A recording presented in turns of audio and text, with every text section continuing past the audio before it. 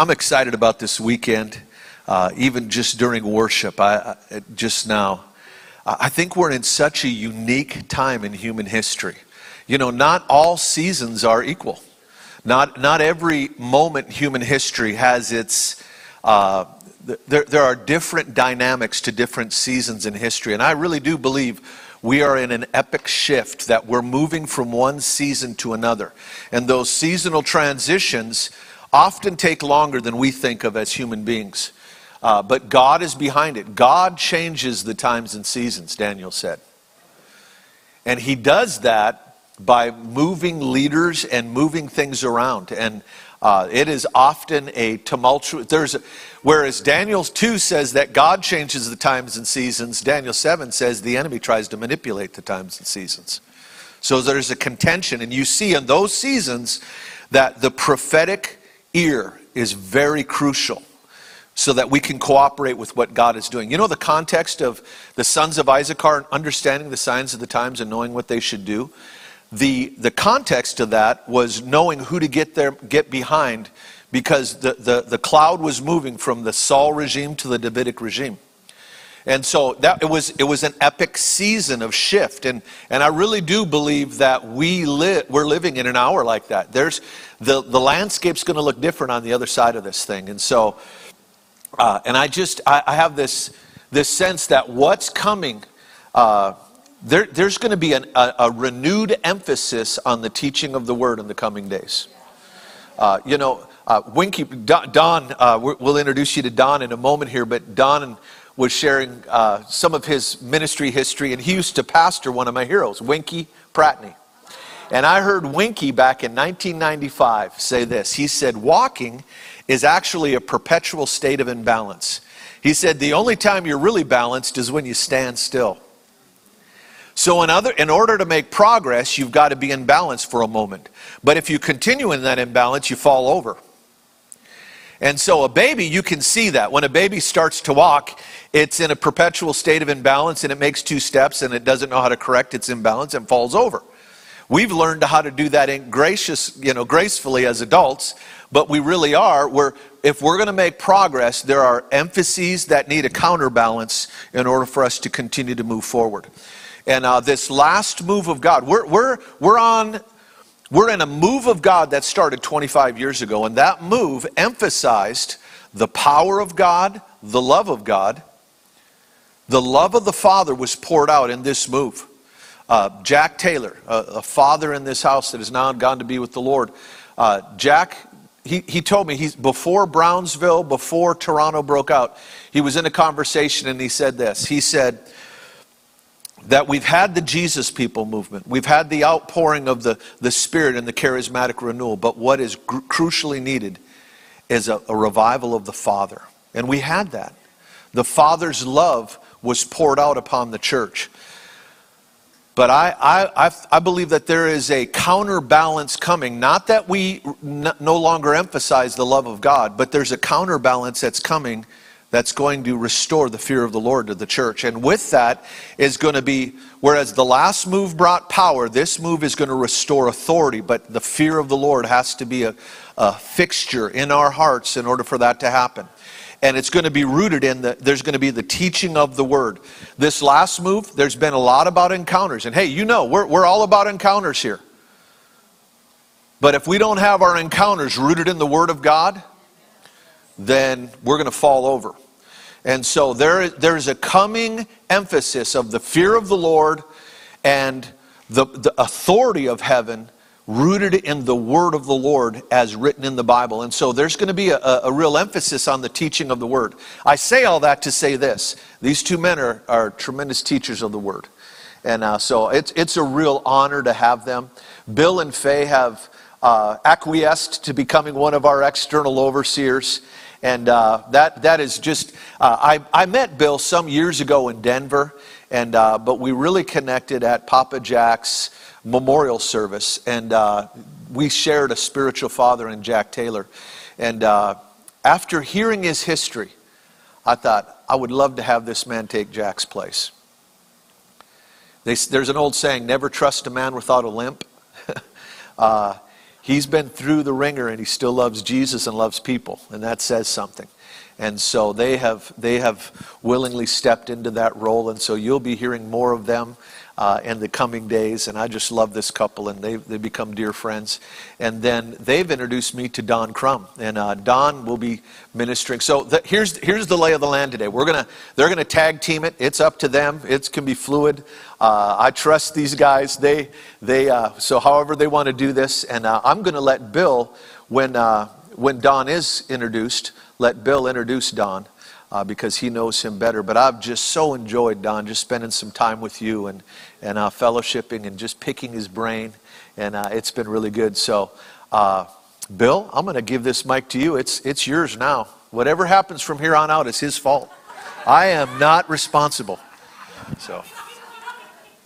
Yeah, I love you so much. Thank you.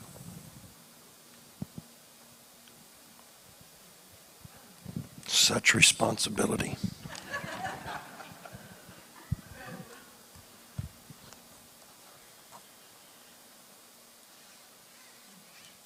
When Dave, he invited us up. When was it last? Sometime. I lose sense of days and months and weeks, and pretty easy anymore. It seems like the older I get, it's just like I just need to live in the now. And but when we were here last, he popped that question to me, and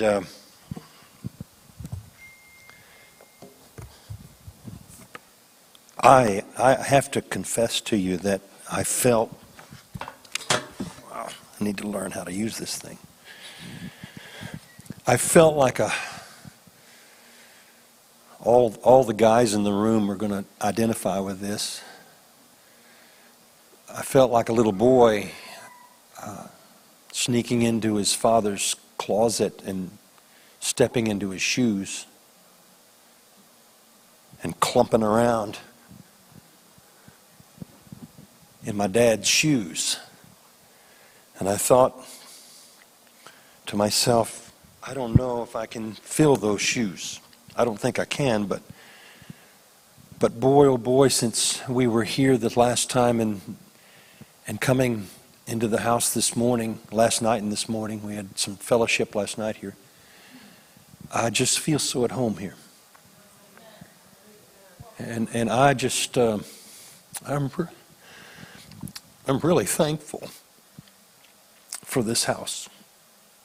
And my wife and I, we've had a heart for the heartlands, and we thought that it was Nebraska. And now I'm thinking, I think we were just husking corn over there. And we need to come over here. And so it's a delight. It's a real delight to be with you this morning and this weekend. And Father, I thank you. Jesus, I thank you. Holy Spirit, you are so present in this house, in the hearts and the lives of this family.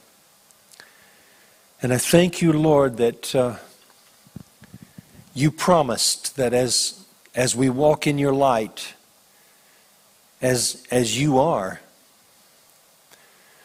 that you have this wonderful, wonderful cleansing agent of the blood that just continues to work. And so I thank you this morning for fresh cleansing. And I thank you for fresh anointing. And I ask you for that anointing to be upon these lips to speak, and let that same anointing be upon our hearts to hear, that we might live, really live, with you, in you, before you. And that we might truly become the embodiment of your grace expressed in this generation. I thank you for these things. Open up, Lord, that anointing, and specifically let it be activated by the mind of Christ in every single one of us, I pray. In Jesus' wonderful name. One of the metrics that and this might sound a little warped, but one of the metrics that I often take note of is when I'm going into a place, the level of resistance of the enemy and the attacks of the enemy. And I want to just say to you, the last 2 weeks have been somewhat hellacious for us. And the attacks were very, very personal, very, very ugly attacks in the spirit by the enemy. You know, he doesn't play fair, and therefore we don't have to either. And so he really has made an effort to spoil and disrupt peace, spoil and disrupt thinking, spoil and disrupt worship, spoil and disrupt, all just this havoc kind of a thing the last couple of weeks. And sooner or later I finally wake up with this thought, oh, you must be threatened. Oh, yeah. You must be afraid. Or you wouldn't be defending at this level. And so I really feel like this weekend is really important. And so I came loaded with a lot of different words. And somewhere, and everybody that stands behind one of these things, sooner or later, we learn this thing of we've got a lot of things to say, but there's some things that you must say. And I want to start off this morning, and it's going to be perhaps very, very, very fundamental. But it's important. Foundations are extremely important. If the foundations, and this house has good, solid foundations. I just feel so at home here. I so respect Dave and Kathy and the staff here, and there's just this wonderful union, which is greater than unity.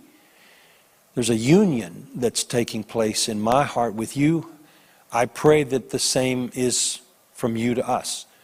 And so I'm just going to launch out in a real foundational word this morning, and we're going to build on this weekend. And since it's a foundational word, I think that maybe it's best to start in the beginning.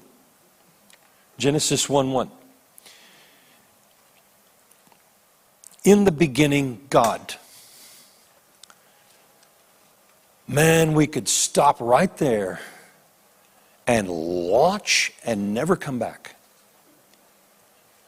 In the beginning, God created the heavens and the earth. The earth was without form and void. Darkness was on the face of the deep, and the Spirit of God was hovering, brooding over the face of the waters. Then God said, "Let there be light," and there was light. When he spoke that word, it was the release of all that he is. God is light. He didn't just possess light. He didn't have light as an arsenal on his belt. God is light. There's three primary things in the scriptures that says God is. God is light, God is life, and God is love. And when he released this word, God is light, that was the seed That was the seed, the concentrated seed of every single thing that he would express himself as in this cosmos and everything that he would ever do. Everything came out of him with the release of "let there be light." The word "let" literally means removing all obstruction, removing all impedance. And so God basically was saying, "Get out of my way, I'm coming in." And the announcement was declared. And the release of the word of the Lord, and the release of the heart of the Lord, and the release of everything that he is, and everything that he would ever do came forth when God said, "Let there be light." And there was. And that light includes both the spiritual dimension and the natural dimension. And in my heart and in my mind, you cannot separate the two. Spirit and flesh were to become one. Spirit and the natural creation, they work together. They're not separate from one another. God loves the natural world that he created. He loves it. I've had the privilege of traveling around this planet a few times. And I want to say to you that he really knows how to build really well. And he does it so exquisitely and luxuriously and beautifully. I mean, look, you don't even have to go that far. Just take a day's drive, maybe a little bit more than no, you can do it in a day. I can do it in a day on a motorcycle, if the weather's good. And you can go over west and end up in a place called Yellowstone Park. And I've got to confess to you, I've traveled all around the world, and that's one of the most stark, beautiful, glorious places I've ever seen in my life. I could spend a lot of time there. You just got to be careful of the buffalo that stand in the middle of the road at night if you're on a bike. Because they don't move. They think they own the place.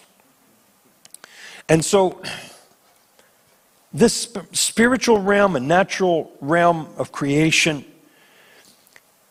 comes forth, and God activates in this word, "let there be light." God activates the power of the spirit of wisdom and revelation.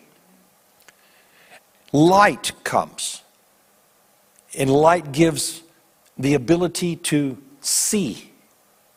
It gives the ability to hear. It gives the ability to understand. I mean, it's only been in the last part of my life that we've even begun to scratch the surface of the power of light.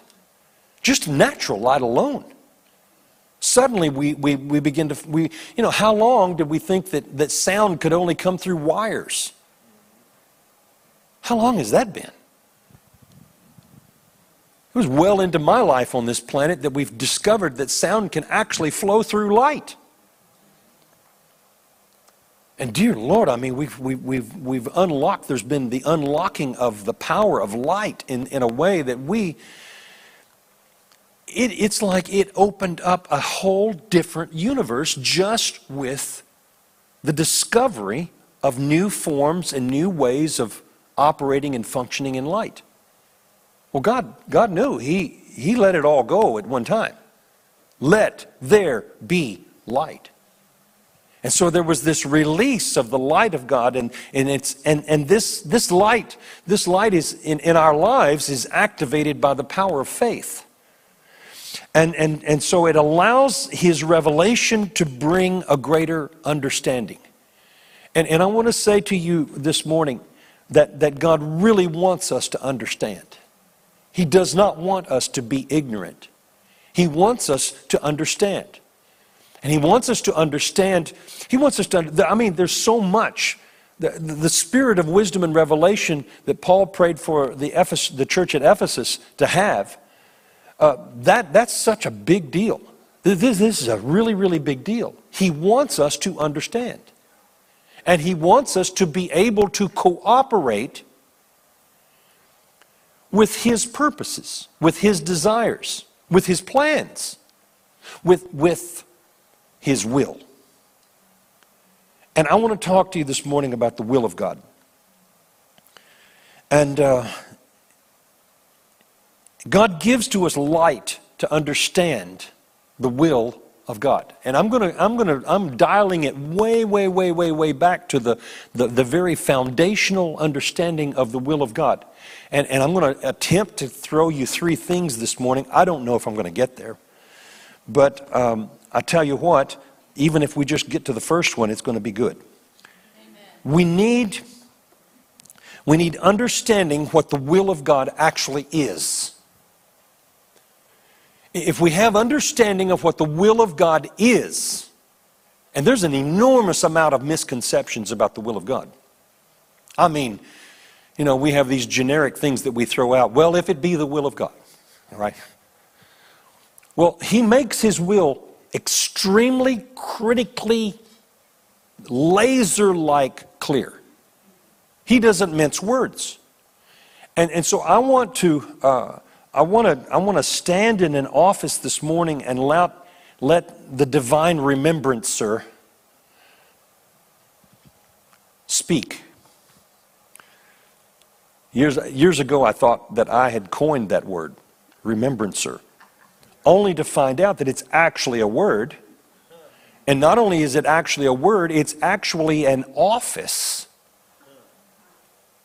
And their assignment is to remind the king or the queen what has been established. And it's been used down through the ages. The latest age would be in the government of Britain. And there is actually an officer that holds the title of the kingdom remembrancer. Holy Spirit is our divine remembrancer. Jesus established that, and He said, I'm sending you Holy Spirit. Holy Spirit's going to remind you of everything that I've said. And why? Why would that be? Because we forget so much. We just are these human beings, and we have this amazing ability to just go into a nothing zone and just forget the most important things of all. Sometimes the most things that we will forget is how important very, very close friendships and relationships are. And we just blow right past some of the most beautiful moments in life simply because we forget how important people are. I'm keenly aware of that this morning because not only did we recently lose Papa Jack in 2021, but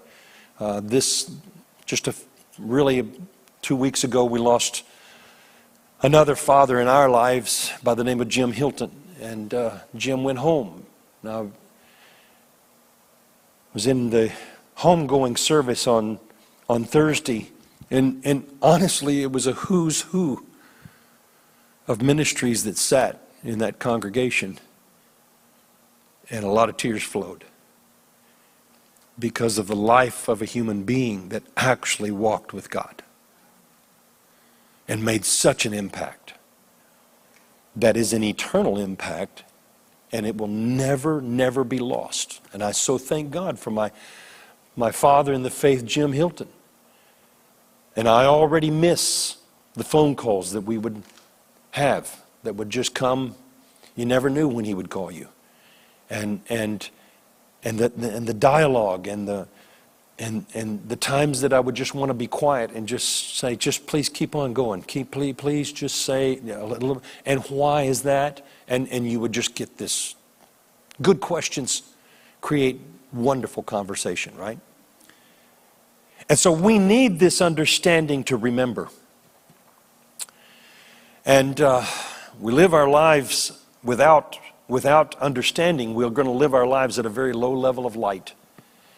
And a low level of understanding. And so in Ephesians chapter 5, verse 17, it says this: "Wherefore do not be unwise, but understand what the will of the Lord is."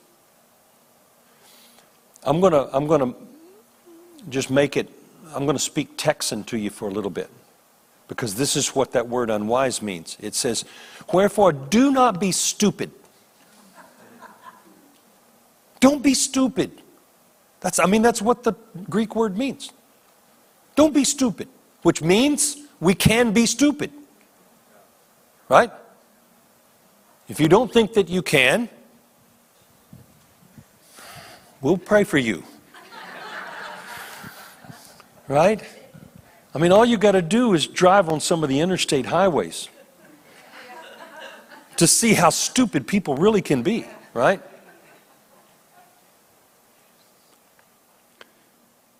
So go with me, and I know I'm jumping around in Scripture, but go with me to Ephesians chapter 1. And we're going to pick it up.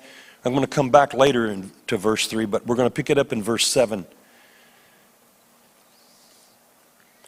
In him we have redemption through his blood, the forgiveness of sins, according to the riches of his grace, which he made to abound toward us in all wisdom and prudence, having, past tense, having made known to us the mystery of his will, according to his good pleasure, which he purposed in himself, that in the dispensation of the fullness of times, he might gather together in one all things in Christ.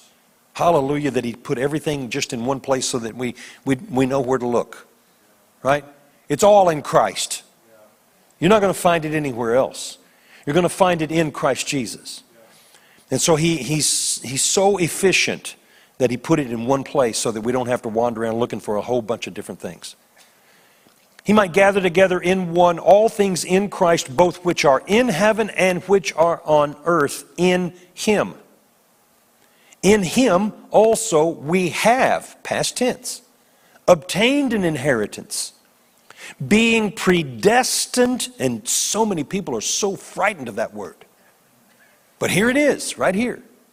Being predestined, according to the purpose of him who works all things according to the counsel of his will, that we who first trusted in Christ should be. Doesn't say do. This is greater than doing. The doing comes out of the being. That we should be to the praise of his glory. And so, he's made known to us through his grace and mercy, the mystery of his will. And we begin, when we're filled with the knowledge of his will. And I'm just going to throw this out. Maybe I'll come back and pick it up another time while I'm with you this time. But I'll just throw the thought out. When the scriptures are talking about the knowledge of the knowledge of God, it's talking about his knowledge of himself, not our knowledge about him. This is what he wants to reveal. This is how he wants to interact with us on the basis of his knowledge of himself. I believe that we should study. I believe that we should learn about him. But sooner or later, we've got to go beyond learning about him into knowing him. And we know him on the basis of his knowledge, not these things that are pea-brained here. This is why he gives to us, as a part of our inheritance, the incredible mind of Christ. And that it should not only be credited to our account, but it actually should be used. We need to engage and let the mind of Christ be engaged inside of us. We were talking last night about prayer and a lot of things we were talking about last night. And I often, will pop off with some dumb thing. Simply because I like pushing the envelope. And I shared a little private story I'll throw out to you, and you can moan when I say it. But oftentimes when my wife go to the doctor, she and I go together, and we're in there with the doctor, and for whatever reason, the last few years, our doctors have been ladies. And the doctor will say, after she's finished doing whatever she's doing, she will say to us, well, is there anything else that I can do for you? To which I almost always reply could you possibly give to her a brain transplant? And I told you you'd moan. And I've used it on myself as well. She's witness to that. Could you just give me another brain? Well, God thought of that a long time before. And we get a divine brain transplant because we can function and we can operate in the mind of Christ. And this is how we're supposed to live. This is how we're supposed to think. And the endeavor that's going on in my heart, in my life, thank God for Jim Hilton in my life. Because his life challenged me in such a way to start thinking with God, not just about God. And I'm telling you, this is a challenge. It's a challenge. Because sometimes we can learn about God and think that we know it. And we're far from it when we're operating that way. Well, I know this and that, and yeah, okay. Keep coming. Keep coming. And so we're filled with the knowledge of His will. This is what His desire is. He wants us to be filled with the knowledge of His will. His knowledge of His will. And by the way, there's only one will of God. He doesn't have 10. He's only got one will. And we need to find out how we fit into that will. It's not 10, 14, 15 different wills, dear Lord in heaven. Where in the world did we ever get that idea? Well, the will of God for my life. Well, guess what? It's the will of God for our lives. And we need to learn to start fitting into His thinking. And as we do that, I've said that in some places, and there was a lot of pushback in the Spirit. There's many callings. There's many expressions and outworkings, but it's only one will. He's not schizophrenic. He has one will. He has one mind. And we have to begin coming into who He is. And as we come into who He is, we begin this wonderful divine experimental discovery called life. And we begin discovering who He actually is. And when we begin discovering who He actually is, then all of a sudden we actually begin discovering who we actually are. There's been a lot of emphasis on identity in the body of Christ. And the truth is that's permeated all of society, identity, isn't it? And we're seeing some amazing conclusions that the world is coming up with. I mean, they're just plain, like I said earlier, stupid. But the fact of the matter is that God wants us to be filled with the knowledge of His will. And when we actually are filled with the knowledge of His will, we begin walking in our divine destiny. And the scripture, Paul says, walking worthy of the Lord. And when I'm walking worthy of the Lord, that means that my life, my being, and my doing, of course, but that's secondary in my heart and my mind. My being is glorifying Him. It's putting a smile on the inside of His heart.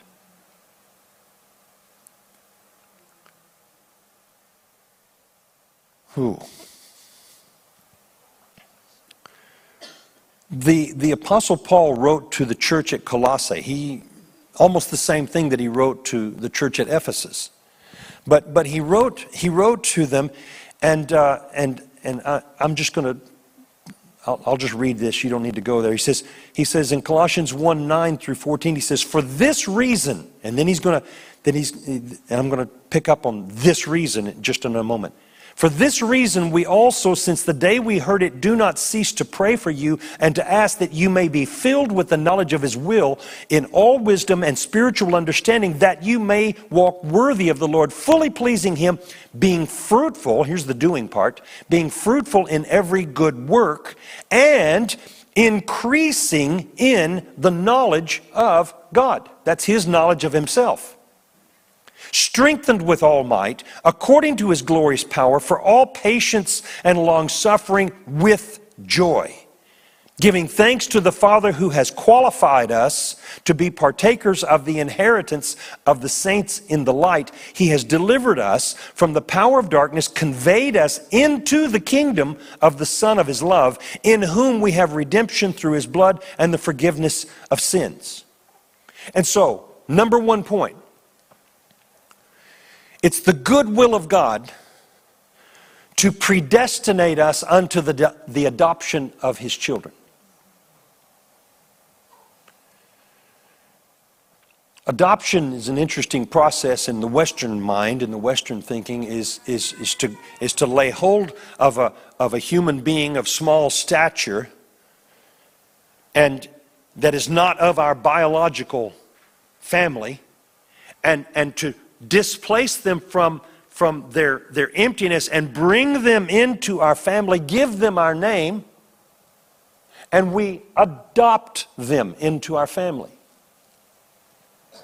But that's not the Eastern way of thinking of adoption. The Eastern way of thinking of adoption is every single son born in my household, I adopt. I'm bringing them into a place of maturity. In the Jewish culture, it would be called a bar mitzvah for the son. Yes? And what it means is they've moved from a child into a son. They're able, we say this by faith in many cases, of course, but they're able to responsibly bear the Father's name. And they're able to responsibly do the Father's business, right? And that's that coming of age, that sonship. And that process is, in their minds, the process of adoption. I want to just tell you that you are not only cleansed by the blood of Jesus, we are not only cleansed by the blood of Jesus, we're birthed by the blood of Jesus. We're born of His Spirit, born of His blood. There is that birthing where we would call it being born again, right? Born from above. Totally different nature. Totally different. Everything is different. I'm born in the Father's house. I'm born there. I'm not a westernized adopted there. I'm born in my Father's house. And He's working in my heart and He's working in my life to bring me into the place where I can responsibly bear my Father's name. And so that I can responsibly do my Father's business. Jesus at 12 years old knew. He knew at 12 years old. He's sitting in the council of the elders in Jerusalem and they're discussing back and forth and He's asking them questions and they're asking Him questions and there's for days. Till Mama showed up. And I can just see that Jewish mother finally finding her son after looking for him for days. Where is that boy? I mean, she was steaming. Come on. She didn't have a halo. She wasn't Catholic. She's Jewish. You get on the wrong side of a Jewish mama, honey, you want to find someplace else to go. Yeah? She was steaming upset, afraid, angry. She said to him, in the language in the Greek is really strong, "Why have you done this?" And his answer, don't you know? 12-year-old boy, don't you know? I must be about my Father's business. So he knew at 12 years old, the light had sufficiently dawned in his human understanding of what his purpose was, what his destiny was. Everything was there. To which I can also, in my mind anyway, hear, "Come with me, young man, I'll show you your father's business."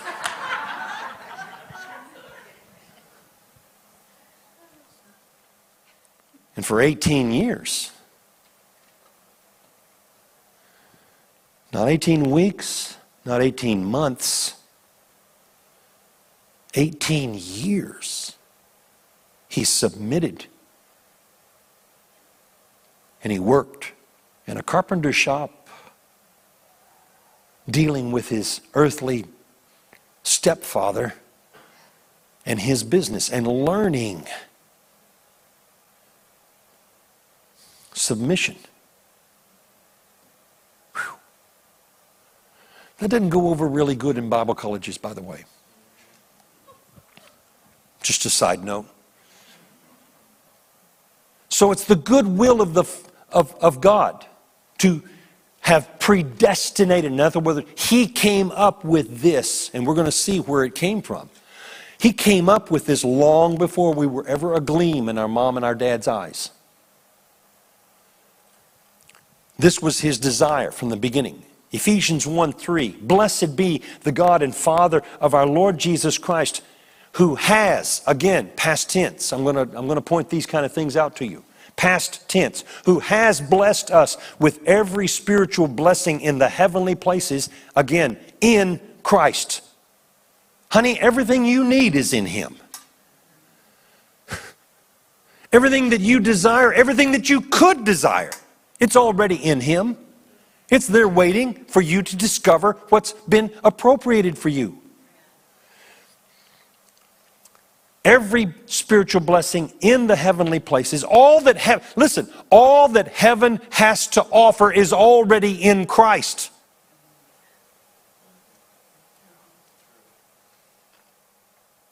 You want to discover what you're inheriting? Just know him. Draw nearer to him, we would say. Draw closer to him. Allow him to come into your present thinking. Don't designate to him when he can show up and when he cannot show up. Don't build fences around areas of your life and say, "This is mine." No. Invite Holy Spirit into every single thing. Invite him into your spousal quabbles. They won't be so long, by the way, if you do that.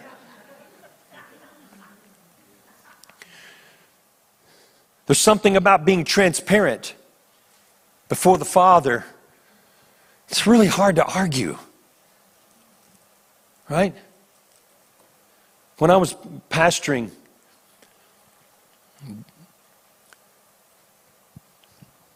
my wife and I, we would counsel with couples that were about to be married, and part of the marital counseling is I would say to them, whatever you do, when you have children, whatever you do, under no circumstances whatsoever do you ever have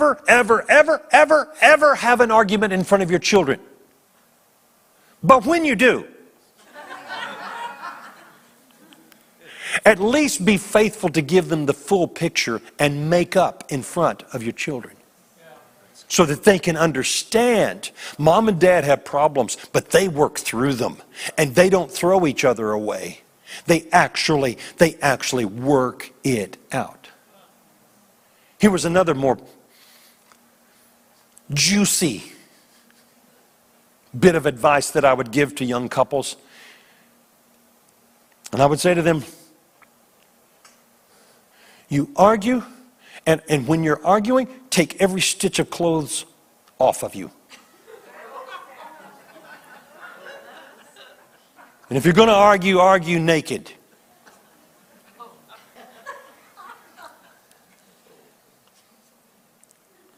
I guarantee you, I have stopped innumerous arguments with that kind of counsel. they have been stopped really, really fast. Because how can you argue with each other naked, looking at each other? Pretty soon,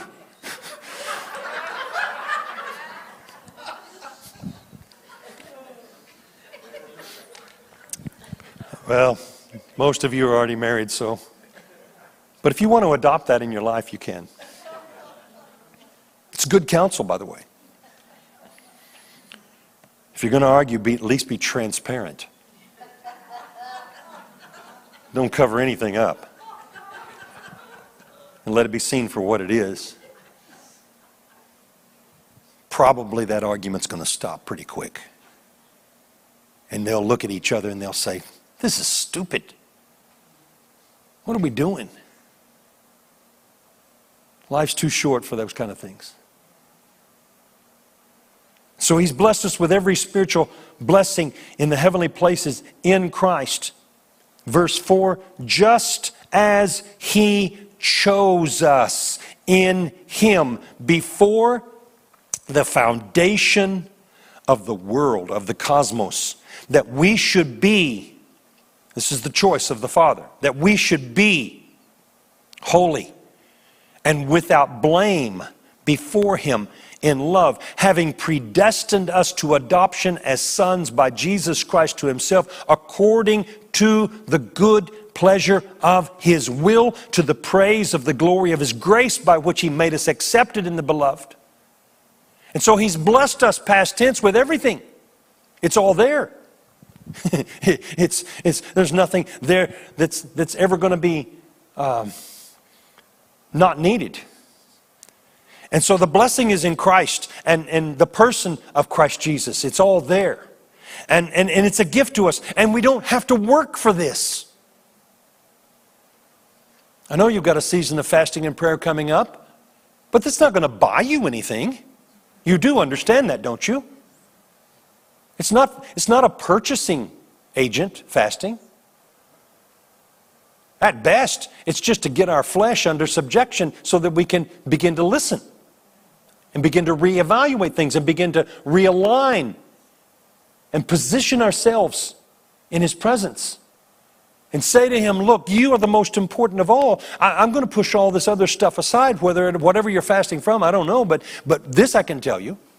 The purpose of it is to come into his presence and to be present in his presence. And then receive his presence into our presence. Until we actually begin to start living correctly before him. It's not a purchasing agent. It's a relational step. And when you look at it that way, it's going to be totally different. He purposed this inside of his heart before the foundations of the cosmos. And I want to focus right now on one word: foundations. The word foundation has in its meaning to conceive. To conceive. God determined his will for you, for me, for us, before the foundations of the cosmos. Let me help you to get a picture of this. Before the foundation, before the conception of the cosmos, before he ever created anything, creation was an afterthought of his will. The first thought of creation, it came as an afterthought of what his will was already set upon. And his will was already set upon family. His will was already set upon sons and daughters before he ever created the earth. Before he had the thought to conceive the process of creating the cosmos, this was established, that we would be sons and daughters of the living God. What does that mean? That means, honey, that means that He thought of us before He thought of anything else. This is how important you are to Him. You are paramount to His heart. When He looks at your heart and He looks at your life, regardless of what you've done, when He looks at you, when He looks at me, when He looks at us, there is a longing and a desire in His heart to express even more love and to pour even more into our hearts and more into our lives, to draw us more central in His family so that we actually begin to think like He thinks. And that what's important to Him is important to us. When we begin to get a hold of this, we'll quit with the sin management thing. It'll be in your rearview mirror. Because suddenly you'll begin to realize the will of God is, I'm a son. This is His will. This is what He had in His heart and His mind, and He devised everything because of this. It's almost like this. Well, maybe it's exactly like this. I don't know. If Jim could just somehow pop into our service today, he could tell us. I mean, he's got perfect theology now. Right? 1 millisecond in that environment. Oh. I think that we're going to be saying that a lot.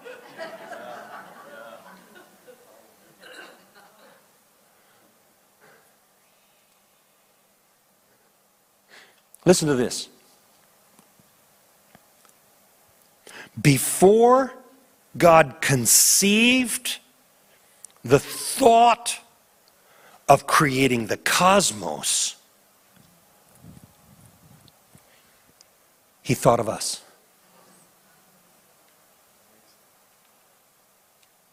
And as He thought of us, He must have had this idea. He's full of ideas, you know. Oh yeah. I'm going to need a place to put them. Here, let's do this.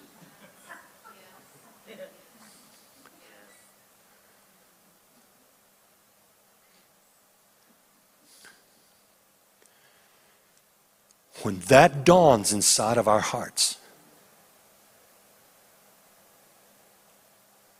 you're going to stand up straighter, not because of pride, but you're going to stand up straighter. You're going to be more upright. You're going to think differently. You're going to walk differently. You're going to act differently. You're going to respond differently. Why? Because all of a sudden you're standing and the will of God is now filling the vessel.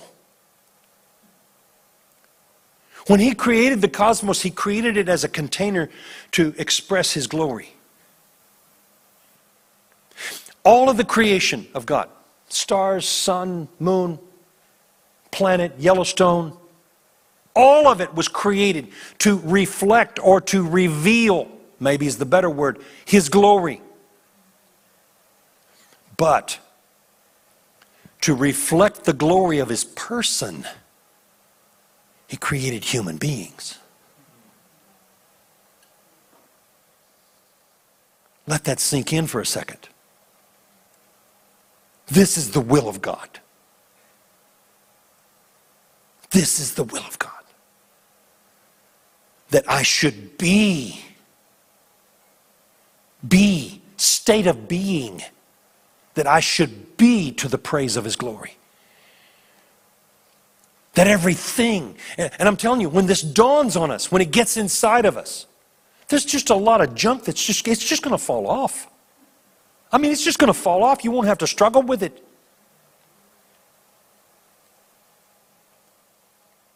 I remember, I'm going to be painfully transparent. Is that okay with you guys? Fathers do this, and I qualify as a father now. I remember I was pastoring and I was over and we pastored in Hawaii a couple of times. And the second time that we were there, I was going to a very, very, very important appointment. And to leave where we lived and to go to this appointment meant that I had to go right into the downtown area of Honolulu. And I want to tell you something, it's gridlock. It is gridlock traffic. It's just, you want to try to avoid rush hour traffic, which is from 7 o'clock in the morning to midnight. It's going to be busy all the time. It's never going to not be busy except in the wee hours of the morning. And I'm going to this important appointment, and I'm thinking about what I need to do at this appointment, and on and on and on and on and on, and I'm just caught up, and I'm in about the middle lane of, I don't remember, what is it, Faye, 6 or 7 lanes wide, H1? Why in the world they call it H1, I don't know, because H1 is an interstate highway in Hawaii. Interstate highway in Hawaii.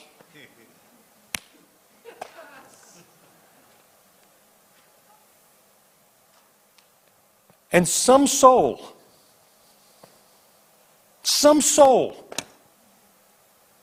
in the far left lane crosses, and I mean at a high rate of speed, he shoots across everything, cutting everybody off in every lane to take an exit that if he had just gently moved over, he could have taken the next exit and gotten there probably just as easy.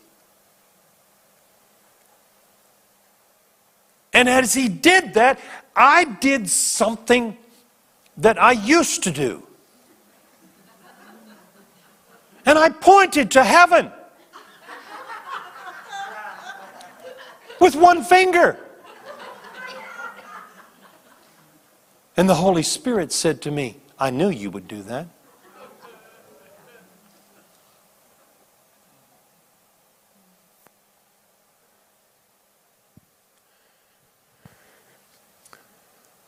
You know why he did that, son? Because I wanted him to do that.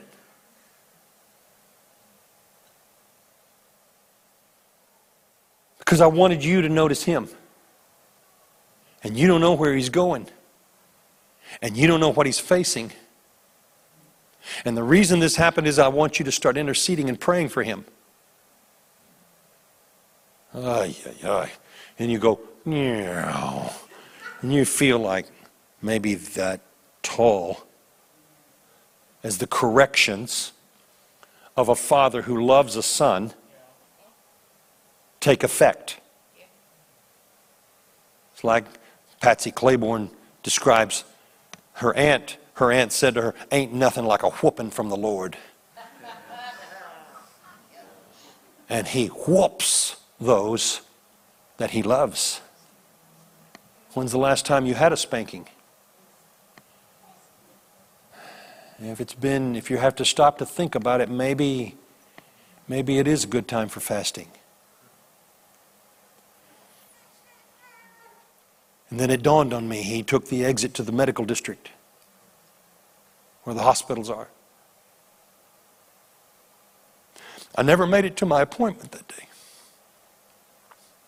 I pulled off on the side of the road and I lost it. And all I could do was cry. And the tears were so strong and so fast they came, I couldn't drive if I wanted to. Praying for that. Whoever they are, I didn't know who they were. Never met them, to my knowledge. God is able to get through into our hearts and into our lives, and He begins to reveal what His heart is. And when He does this,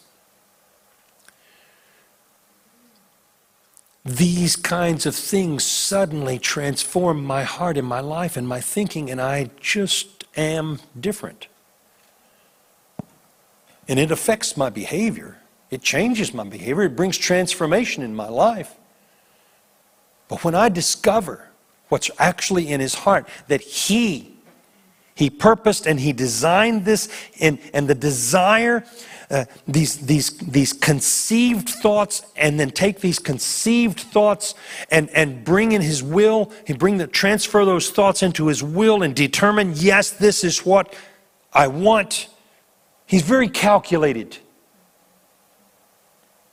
He actually thinks about what He's doing. He thinks about what He's saying. So he's not just some indiscriminate, oh, I think I want that. No. God's very calculated in what He's thinking. He's very intentional in what He's thinking. And when He does it, honey, let me tell you something. He has invested all that He is and all that He thinks and all that His character and all of His nature. And He's already got it from Alpha to Omega and everything in between. And He's considered it all before He pulls the trigger on it.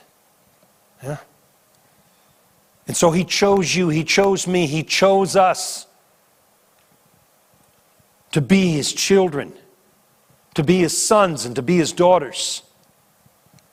And that we would be brought into a place where not only are we going to be born into the Father's house, we're going to be born into the Father's house, and He's going to take about the responsibility of raising me through the agency of Holy Spirit, who is going to come into my heart and come into my life. And Holy Spirit is going to raise me up and bring me to the point where I'm actually able to bear the Father's name responsibly, His character responsibly, and able to do the Father's business responsibly. Oh, would to God this would be taught in Bible colleges. It would save a lot of pastors a lot of growing up. I think I mentioned it last time. I think. If I didn't, I will this time. And my wife's been after me for longer than I can remember. Maybe 20 years. You need to write. You need to write. You need to write. You need to write. You need to. She's done it She's sat down. You need to write. She stood up. You need to write. Please write. Now she's got her phone out and recording everything that I say and I do, saying, if you're not going to write, at least I'm going to have it recorded. She's got the idea she's going to get the royalties on whatever it is that I've got to say that's...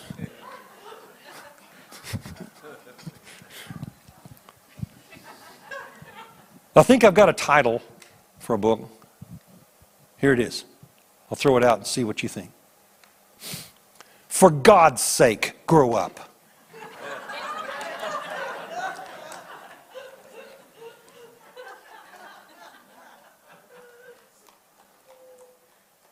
A letter written to the body of Christ. Grow up. Come back to the foundations. Come back to the place where you actually know the will of God, and then you're actually being filled with the knowledge of His will, His knowledge of His will. Because initially it's probably able to be marked by an event, but sooner or later you realize the event is fluid. It's not static, and it grows. And it develops, and the event becomes something that we call life.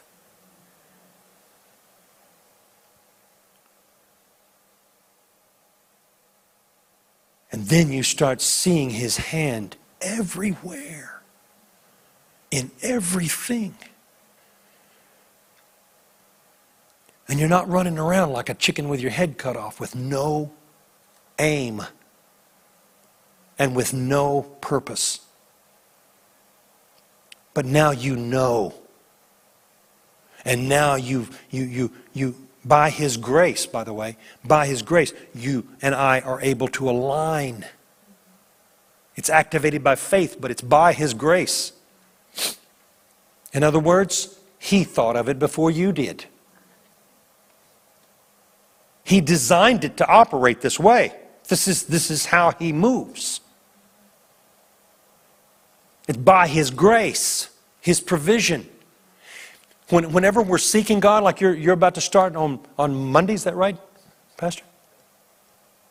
And then you're going to get 21 days of seeking God. Hallelujah, I applaud you.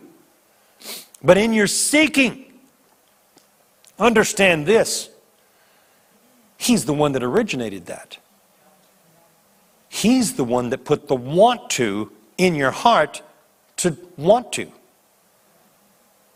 He originated the thought. He's the great initiator. And He initiates this thing that we call seeking God. Because I found out a long time ago, we're going to see it maybe tomorrow, but I found out a long time ago that something that Jack so eloquently put, I started studying the kingdom until I found out that the kingdom was studying me.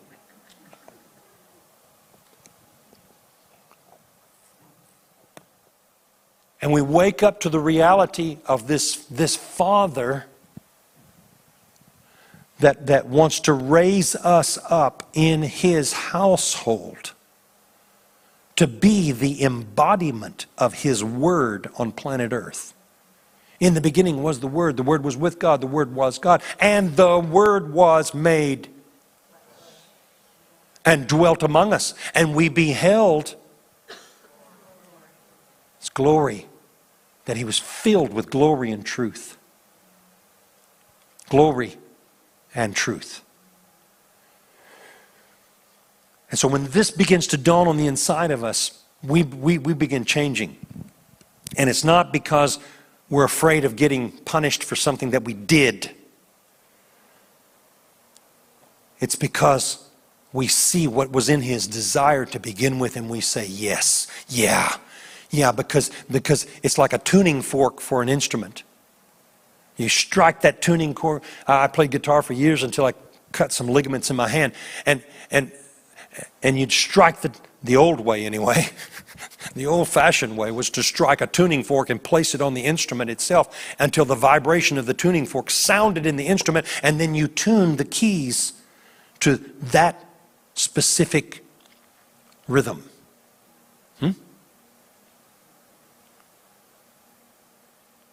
And so God sets His tuning fork upon our hearts and upon our lives, and then He goes about changing the rhythms of our life and the pressures of our life and everything to tune us to that heavenly wonderful vibration, to where I'm walking in His will. I'm being filled with what I'm walking in. And now I'm beginning to see through the spirit of wisdom and revelation my Father and what He originally had desired for me. And not only for me, but for us.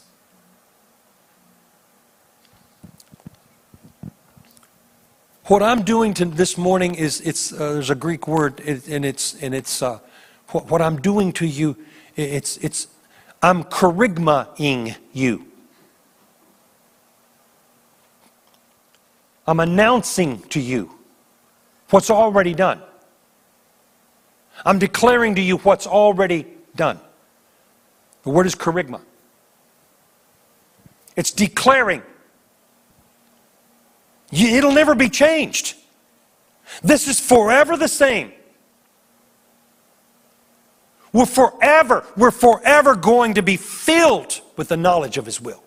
That's how big it is. We're going to forever be discovering. Right now, it's painfully slow. I've been meditating about Jim and Jack, and how fast they must be growing. I mean, they're light years down the road already. Days as 1,000 years, 1,000 years is as a day. My Lord in heaven. If you're not careful, and when you start thinking that way, you just kind of start saying to the Lord, you can take me anytime you want. I'll go. And I think maybe the older we get, when we're walking in this, the older we get, the more we're inclined to, you have that dilemma. Paul had it. Well, evidently God said, you want to come on? You want to come to my house?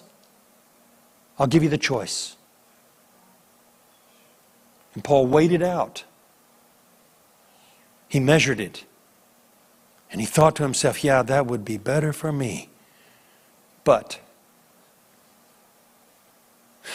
we've got kids.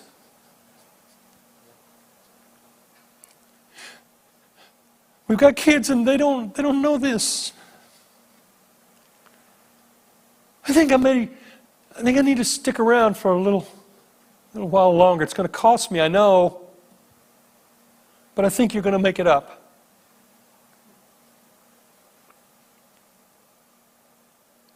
Somewhere in the process, oh Jesus, somewhere in the process we quit living for ourselves. Catherine Kuhlman said it like this. In the beginning it was all of me and none of thee. And then it was more of me and some of thee. And then it was more of thee and some of me. In their old age, right around 75, 76 years old. On video you can see it. You can find it on YouTube. It's there. Speaking in Jerusalem. Full gospel businessman. Then you look into that woman's eyes and you're looking into the eyes of eternity. She was caught away. She was enraptured far before. She wasn't even concerned about a rapture. She was already enraptured. And she said, and now it's all of thee and none of me.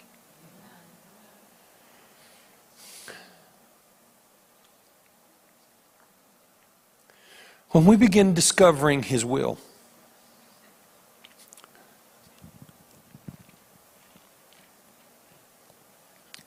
and we begin to realize that it was he came up with this before He had the thought of conceiving to create the cosmos. Suddenly we now see. You see. Jesus said to Nicodemus, you must be born again. When you're born again, you're able to see the kingdom. And when you can see the kingdom, then you can enter. You can only enter what you see. You cannot enter what you do not see. You don't even know it's there. John, the beloved / revelator, on the Isle of Patmos, where everything had gone wrong, so to speak. Exiled on the Isle of Patmos. But he wasn't exiled from the Father, and he wasn't exiled from Holy Spirit, and he wasn't exiled from the kingdom, and he was not exiled from the purpose of his existence on planet Earth. He was right in the middle of it all. Perfect place, perfect time, designed by God Himself to be in a place where He came into the presence of one that He did not know.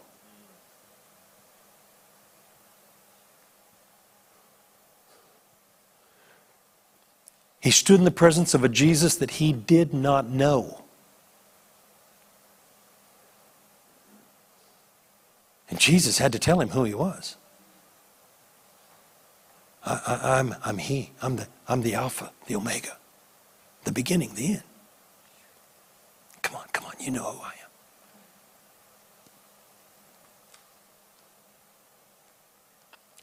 When is the last time that you stood in the presence of a Jesus that you did not know?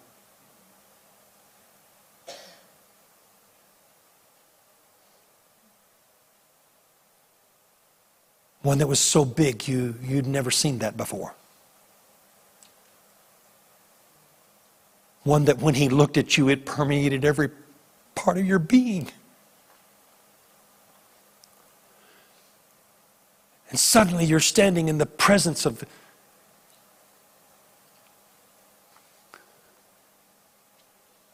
the one who loves you. And you don't even think about what you did wrong. That's gone. That's out of your mind, because in His eyes is perfect light with perfect love. And the eyes are the light of the soul. And so everything that he is within him comes through his eyes. And he's looking at you with nothing but pure love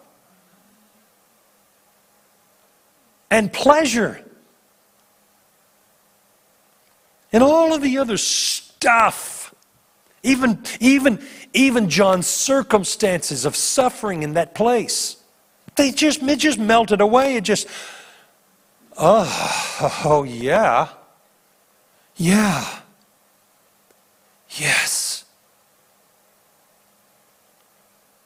I am he that lives though he died. Behold, take a real good look. Get an eye full of this, John. And John was the one that was closest to him beyond all the other disciples. He used Jesus' heartbeat for his pillow. All the other disciples would say when they wanted something from Jesus, John, you ask him. You ask him. They knew.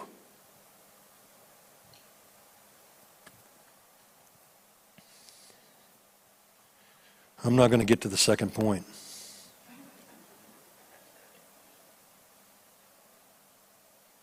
In fact, I left my notes a while back. I have to catch up.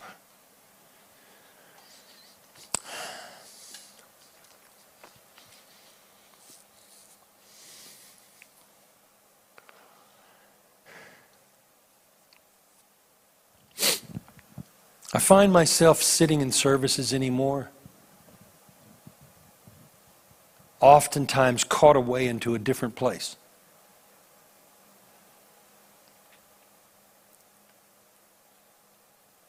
God has this ability to do that. You know, I'll just finish with this story.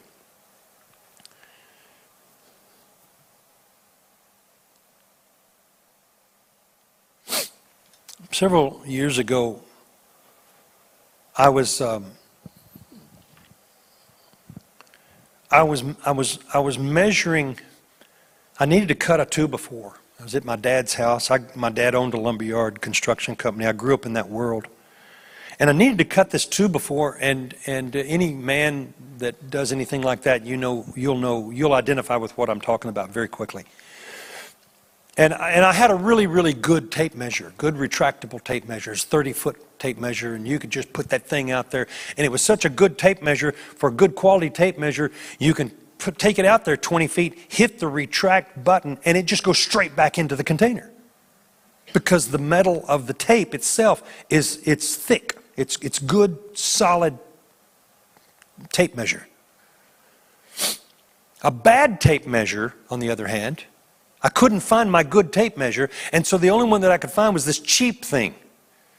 So I pulled it out about 10 feet, measured my 2x4, marked it, cut it, hit the retract button on the tape measure, and that tape starts flying through the air like a tail of a snake, and it hits my ring finger on my right hand right at the quick. Going only God knows how fast. These are the kinds of things that would make a preacher cuss. It hurt. I mean, it hurt. I dropped that thing, pull my hand back, and immediately the quick of that finger turned all the way across the fingernail. It turned black immediately. And my first thought was, because it's happened to me before, I'm going to lose that fingernail. That dude is coming off. I know it is. This is going to be a process. That thing's going to come off. Another one's going to have to grow back in.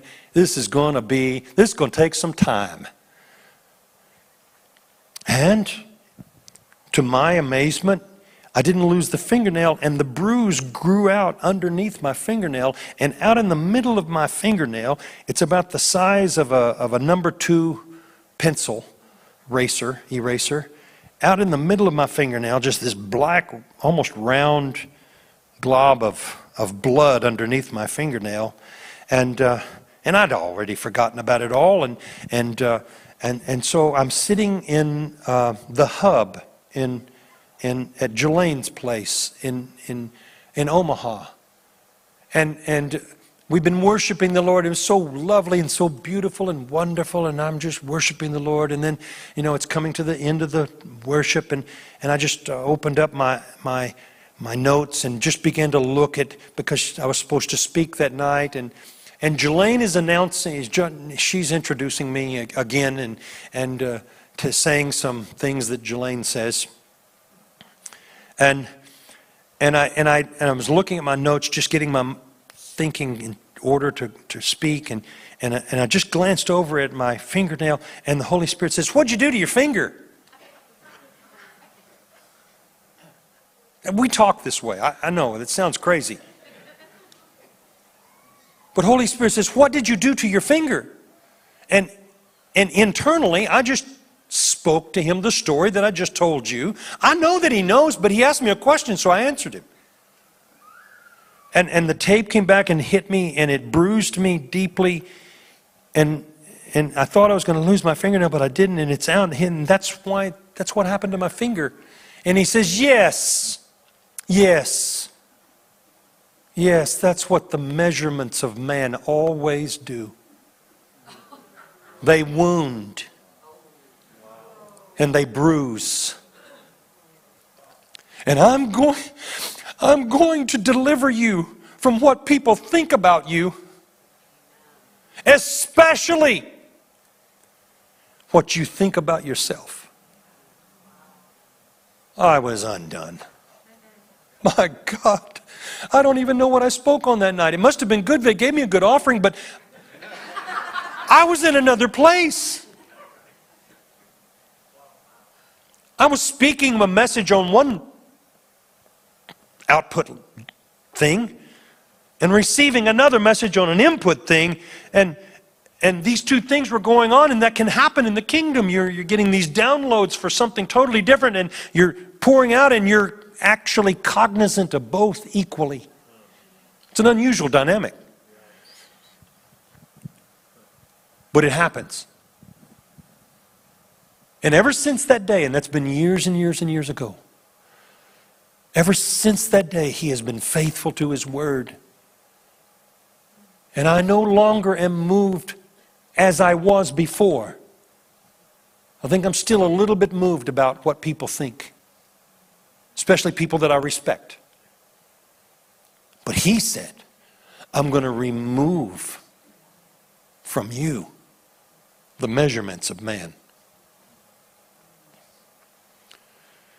God's going to measure us with his own measurements. And many, many, many times it has nothing to do with the measurements that we measure each other by. And the greatest men and the greatest women of God are often in the background and never seen publicly.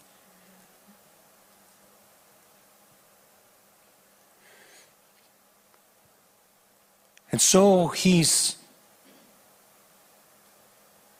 raising us up. And he's adopting us. And we're becoming aware that we're growing up. And we come to this place where all of a sudden there's a lot of things that just don't trouble us anymore. And I'm of the opinion, I hope in a measure that I'm wrong, but I hope in a measure that I'm right. It's always got several sides to every coin in God's kingdom. I think that we're going to see some difficult times. And we need to be prepared. And the best preparation, I believe, is to know what the heart of my Father is saying, regardless of the circumstances on planet Earth. Because when I know what he thinks, then I can stand and not be moved by the measurements of man and the metrics of man, and the circumstances and the situations that we find ourselves in. And I will tell you now, in your worst day, He has your best interest at heart. And that day came to pass, not to stay. And it's going to do its work, whatever it needs to be, whatever difficulties we're going to face as an individual, as a family, as an extended family, as a congregation, as a city, as a region, as a nation, as a generation. Whatever those things that we're going to be facing, don't forget that He chose you. He chose you. He intentionally chose you before He conceived the thought of creating the cosmos. And He has your highest good at heart. And He never changes. And guess what? He is not going to change His mind. He made that real clear, didn't He? I am the Lord, and I change not. Okay, so the rules of the game are settled. If we're going to relate with Him, He ain't changing. Guess who is? That's us. Amen? Well, I think that's about all I can fit in.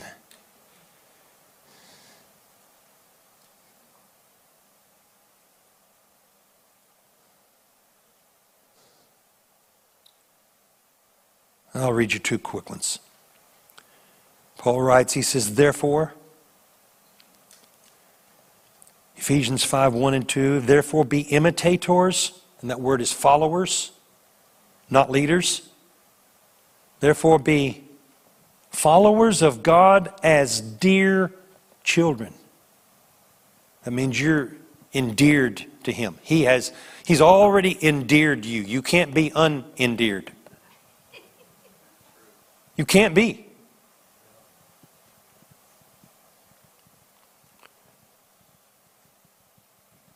Be followers of God as dear children, and walk in love, as Christ also has loved us and given Himself for us, an offering and a sacrifice to God for a sweet-smelling aroma. For you were once darkness, but now you are light. You are, state of being again. You are light in the Lord. Walk, live, breathe, think, act, react as children of God. When these things take place in our hearts and our lives, we become like a ship that has a full load. And when we're a ship as a full load, that's when they sail the best, baby. That's when the weight comes in and that ship sinks down to the proper water line. And honey, it can cut through anything. And it's not moved. It just sails, baby. And it's just going to throw whatever you want to at it. If it's built right, and it's carrying the right ballast load, and it's sunk down into the water, the perfect, it's going to operate at its optimum. We are carrying the load of the glory of God in us. It's Christ in you, the hope of glory. And it's the hope of glory not only for you, but for everybody else that you meet. And your life starts living, and you start being. Being.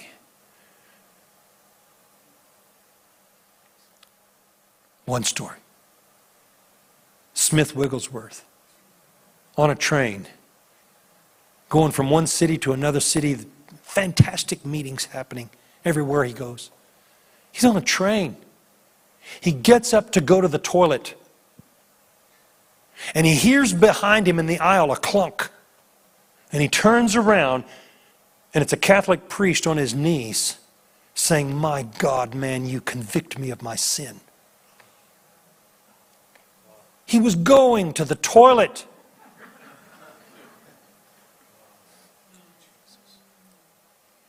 Being. We carry. It's a state of being. You carry heaven inside of your spirit. And He is not content to stay there. He's going to come out into your mind, into your will, into your emotions, until He starts moving through your hands and walking through your feet and looking through your eyes and speaking. So, Father, I thank you. I thank you for your anointing. I thank you, Holy Spirit, for the fluency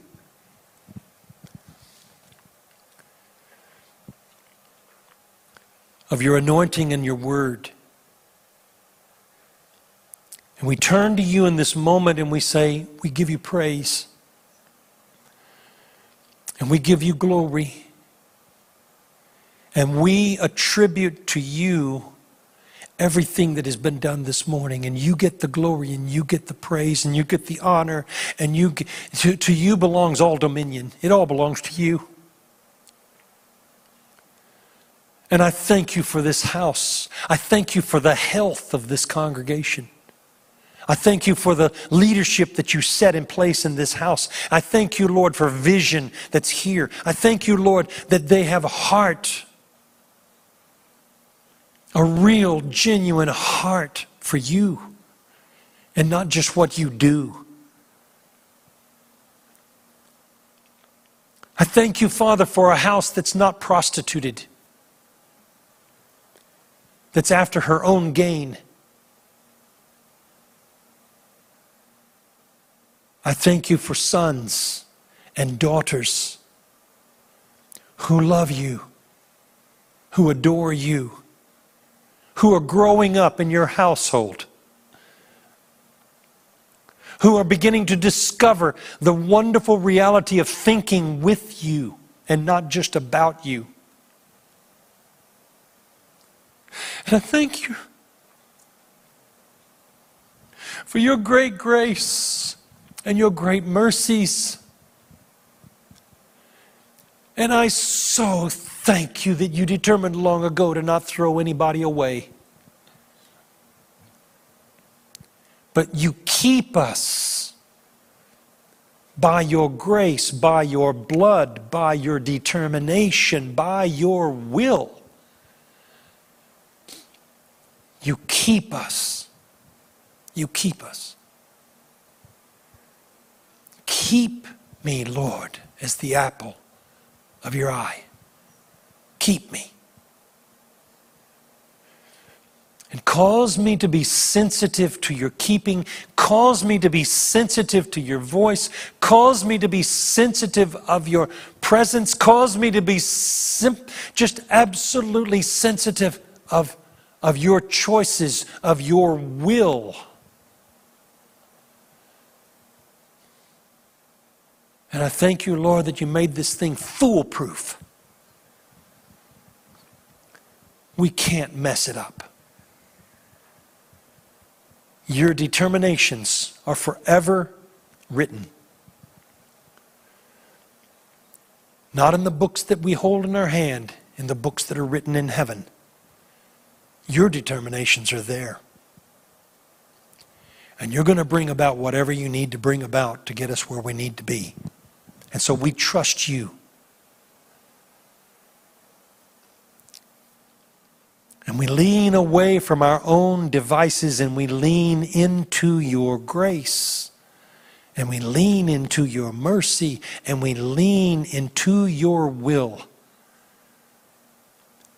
And your heart chose us, and our hearts have said to you, yes and amen.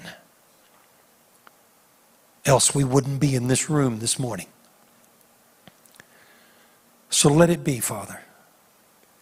Let it be, I pray, in the magnificent and wonderful name of Jesus. Let it be. Seal this word in our hearts. I pray this in Jesus' wonderful name. Amen. Thank you, Bill. I am not going to preach, but I want to point something out. You know, Bill started with the eternal purposes of God. We got to step out of time and root ourselves in the eternal purposes. That's what the song of, or Ecclesiastes rather, it says that everything is meaningless under the sun. You've got to get above the sun to find meaning.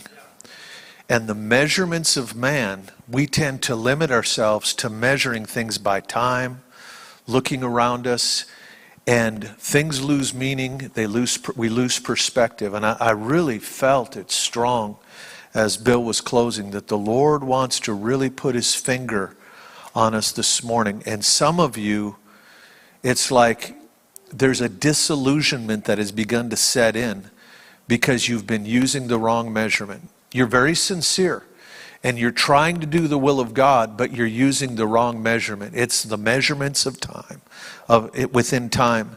And God wants to pull us up and see the eternal purposes. And what seems meaningless in time and the metrics of American Christianity all of a sudden take on tremendous meaning. And that's what Bill was getting at. What takes on tremendous meaning in eternity often looks meaningless in time. And often what we go through, we can feel like, Lord, what in the world? I'm just spinning my wheels down here and none of this really matters. And man, this is contrary to what you've called me to, when it's exactly the avenue by which he's going to get you where you need to go. And so, again, I don't want to preach, but I want to just really drive this home this morning, that there's the measurements of man. That's a powerful picture. The measurements of man can create such disillusionment, and it causes us to devalue the things that God values the most. And some of you feel like you've been sidelined when God actually has you on the fast track. And the things that feel like you've been sidetracked by are really the things that are getting you there. And so we just need a new tape measure. Amen? So, Father, we thank you so much for the rich teaching this morning. We thank you, Lord, that we thank you for the fellowship, the food we're going to partake of here. And Lord, we ask you to continue to do surgery in our hearts this afternoon, tonight, and tomorrow morning. Lord, we give you this time. We give you access. And Lord, I pray especially for those. I feel that disillusionment with some of you. And so, Lord, we're asking that you would tend to that. And I'm telling you, there's some of you, very specifically, this was a word from the Lord to recalibrate what's going on in your life. And when you look through the new lens, you're going to see new meaning in what you've gone through. And so, Lord, I pray you do just that. We thank you for it. In Jesus' name, amen.